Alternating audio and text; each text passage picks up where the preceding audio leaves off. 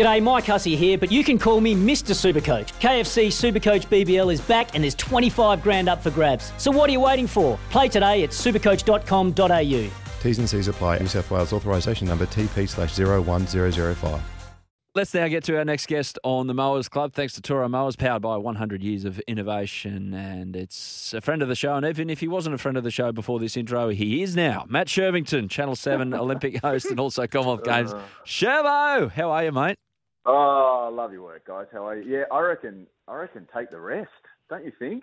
Come in with a positive mindset for Cleary and reset once you get to the finals. I reckon, yeah, that's massive though. So I was just looking back. So Carl Lawton, remember Carl Lawton, massive spear tackle earlier in the season, got 4 weeks, I think, for his, and that was kind of one-on-one. Yeah, that's the only comparative I can kind of think of this season, like recently. So 5 to 6 weeks, like, and I know it was dangerous, like clearly, and all of his weight went down on his head, Dylan Brown's head, but. Yeah, wow, that is a good message heading into finals, isn't it? Don't do spear tackles. Yeah, it's pretty plain one. Yeah, don't dump someone on their head.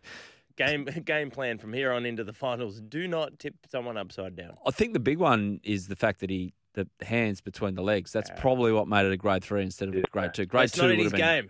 Yeah, not in his game. We'll come to that. Game. Hey, Shervo, Commonwealth Games. Cartwheel tackle. Yeah, exactly.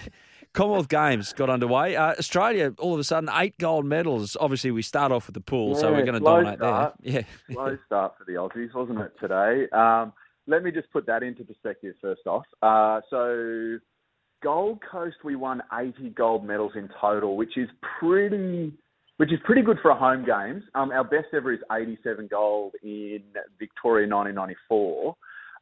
But to kick off day one on the Gold Coast, we won 5 gold. So we're already ahead of that curve. So we're looking at, 80, 90 plus medals at this stage. There were only 16 gold medals up for grabs today. So the Aussies took half of them. Quite amazing. So we got 5 in the pool. We got 3 in the velodrome. And yeah, very impressive. And some great results across the board. Yeah, Shervo, look, where we obviously think we're going to really have our dominance is in the pool. Can you see that happening? Oh, absolutely. And I think we saw that today. So of 2 of those golds, one and the first one came in the men's 400 freestyle final. We actually swept it. So we got 1, 2, 3. Elijah Winnington, who I think Basil Zemplis in our call on Channel 7 said, winning by name, winning by nature, Elijah Winnington gets home for the gold. So that was a good one. Has he got a list? Has he got a list, Basil? And he just like probably, and he's got them all written down, and he just crosses them off as he goes. Geez, I hope this guy wins because this is my golden line for sure. I was hoping Mac Horton was in that race too. I was kind of hoping he would win, and it would be Big Mac. Doesn't make a meal of it. He supersizes it for gold, something like that. That would have been a good one. No, look, so we got through there.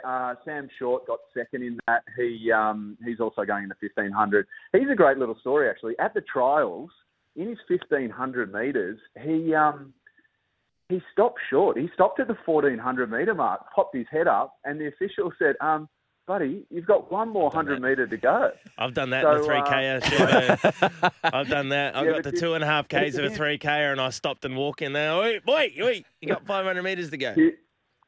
Yeah, here's the difference, Nick, that he qualified for the Australian team based on the fact that he stopped with 100 to go and then made it through. So not a bad effort, He picked up a silver medal. And Mac Horton's had a real rough trot the last kind of 4 or so years. So the last time he competed and won a medal in an individual event was on the Gold Coast in 2018. In that event, he actually won that and hasn't competed for Australia in an individual event since then. So he's on the comeback trail. He did well. He's moved coaches. He's up with Michael Bowl on the Gold Coast, who is, leading everyone, including Emma McKee, into medals. Good start. And then the other kind of standout was the 200-metre freestyle.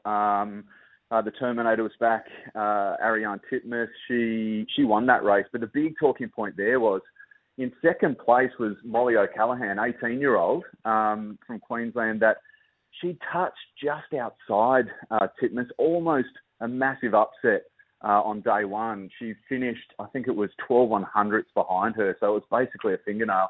But it really sent a message that she's the world champion in the 100 metres. She's going to go up against Emma McKean in the 100.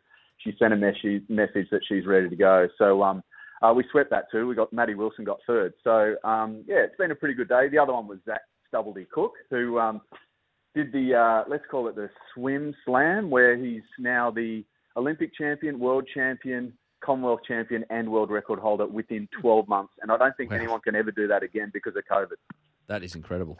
That is absolutely incredible. Some of the team sports, Australia beat India, tested in the women's T20, chasing 154. They were on all sorts, and they were 5 for 49 and came back. And Ash Gardner, outstanding all-rounder that she is, she got it done. The Diamonds, the netball, they thrashed Barbados. Real tight one. The Sevens, the men beat the tight one. Men beat Jamaica 62-0. The women 38-0 over South Africa, despite the restarts were outstanding. Heavily handicapped nature of their performances, given their restarts coach. But they played again, the girls. So they won 38-0 against South Africa, and that was their record scoreline at the Commonwealth Games.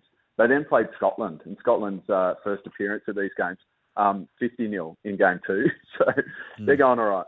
Yes, Nick nodding. And the men's 12-all in their second game. Oh, really? 12-all. Who with? They were down to 5. Uganda. Down to 5? They were down to 5. A couple of send-offs and And not just that, Uganda had a shot after the bell, like basically in the dying seconds, got a penalty. They could have won it. Yeah. They could have won it, and they missed it. And 12-all. So it was almost the biggest upset of the Rugby Sevens tournament. I mean, the men are second place in the World Series. Like, they're going really well. They beat New Zealand and Twickenham in their last Sevens tournament, World Series Sevens tournament. So that could have been a really big upset for the Aussies against Uganda. Manly could have put together a good sevens side this weekend with a few players given the weekend off. They could have gone and played sevens. Yeah.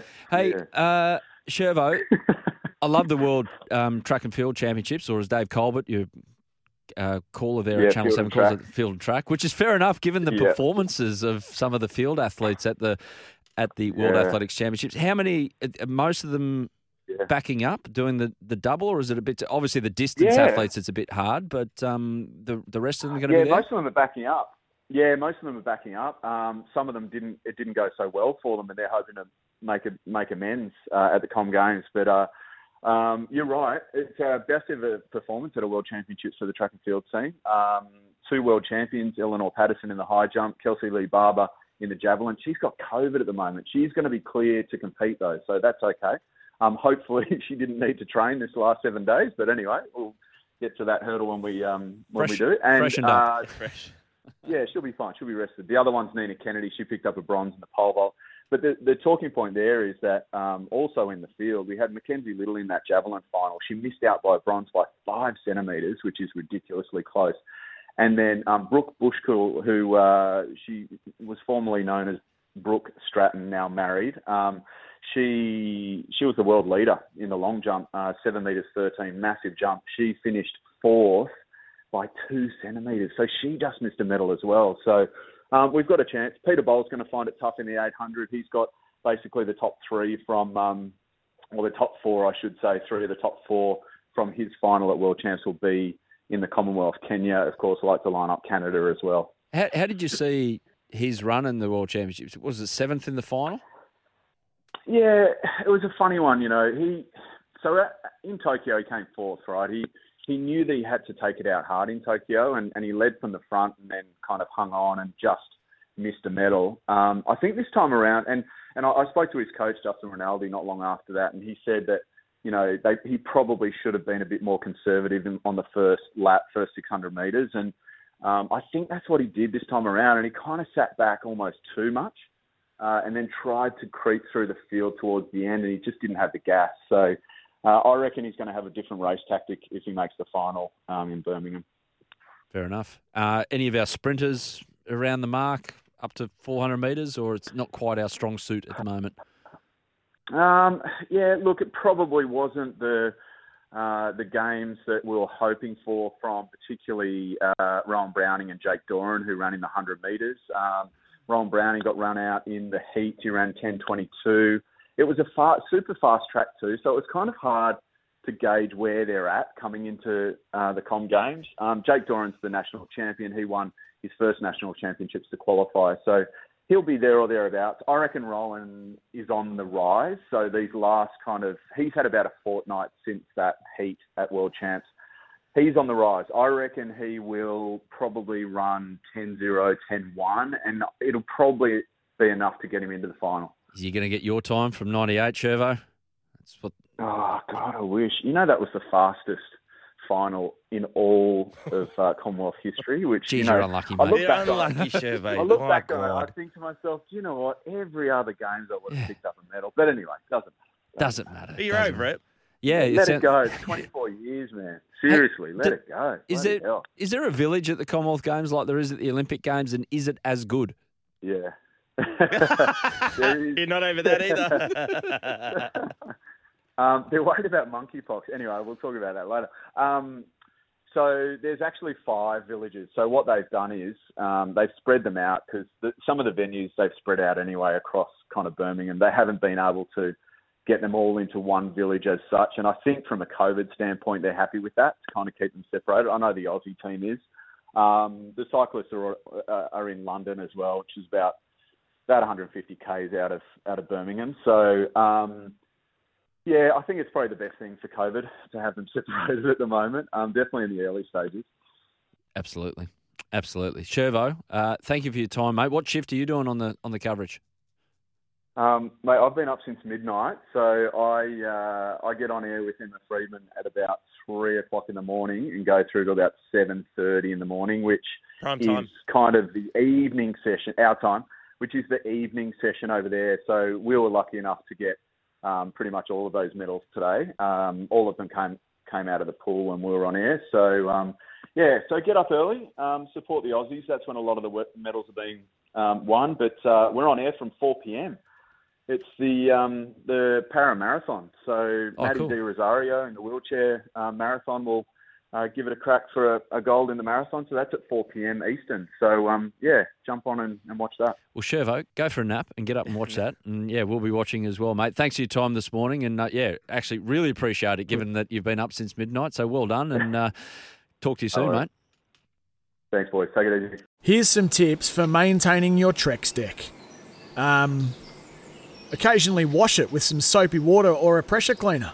Trex composite decking is low maintenance and won't fade, splinter or warp. Trex, the world's #1 decking brand.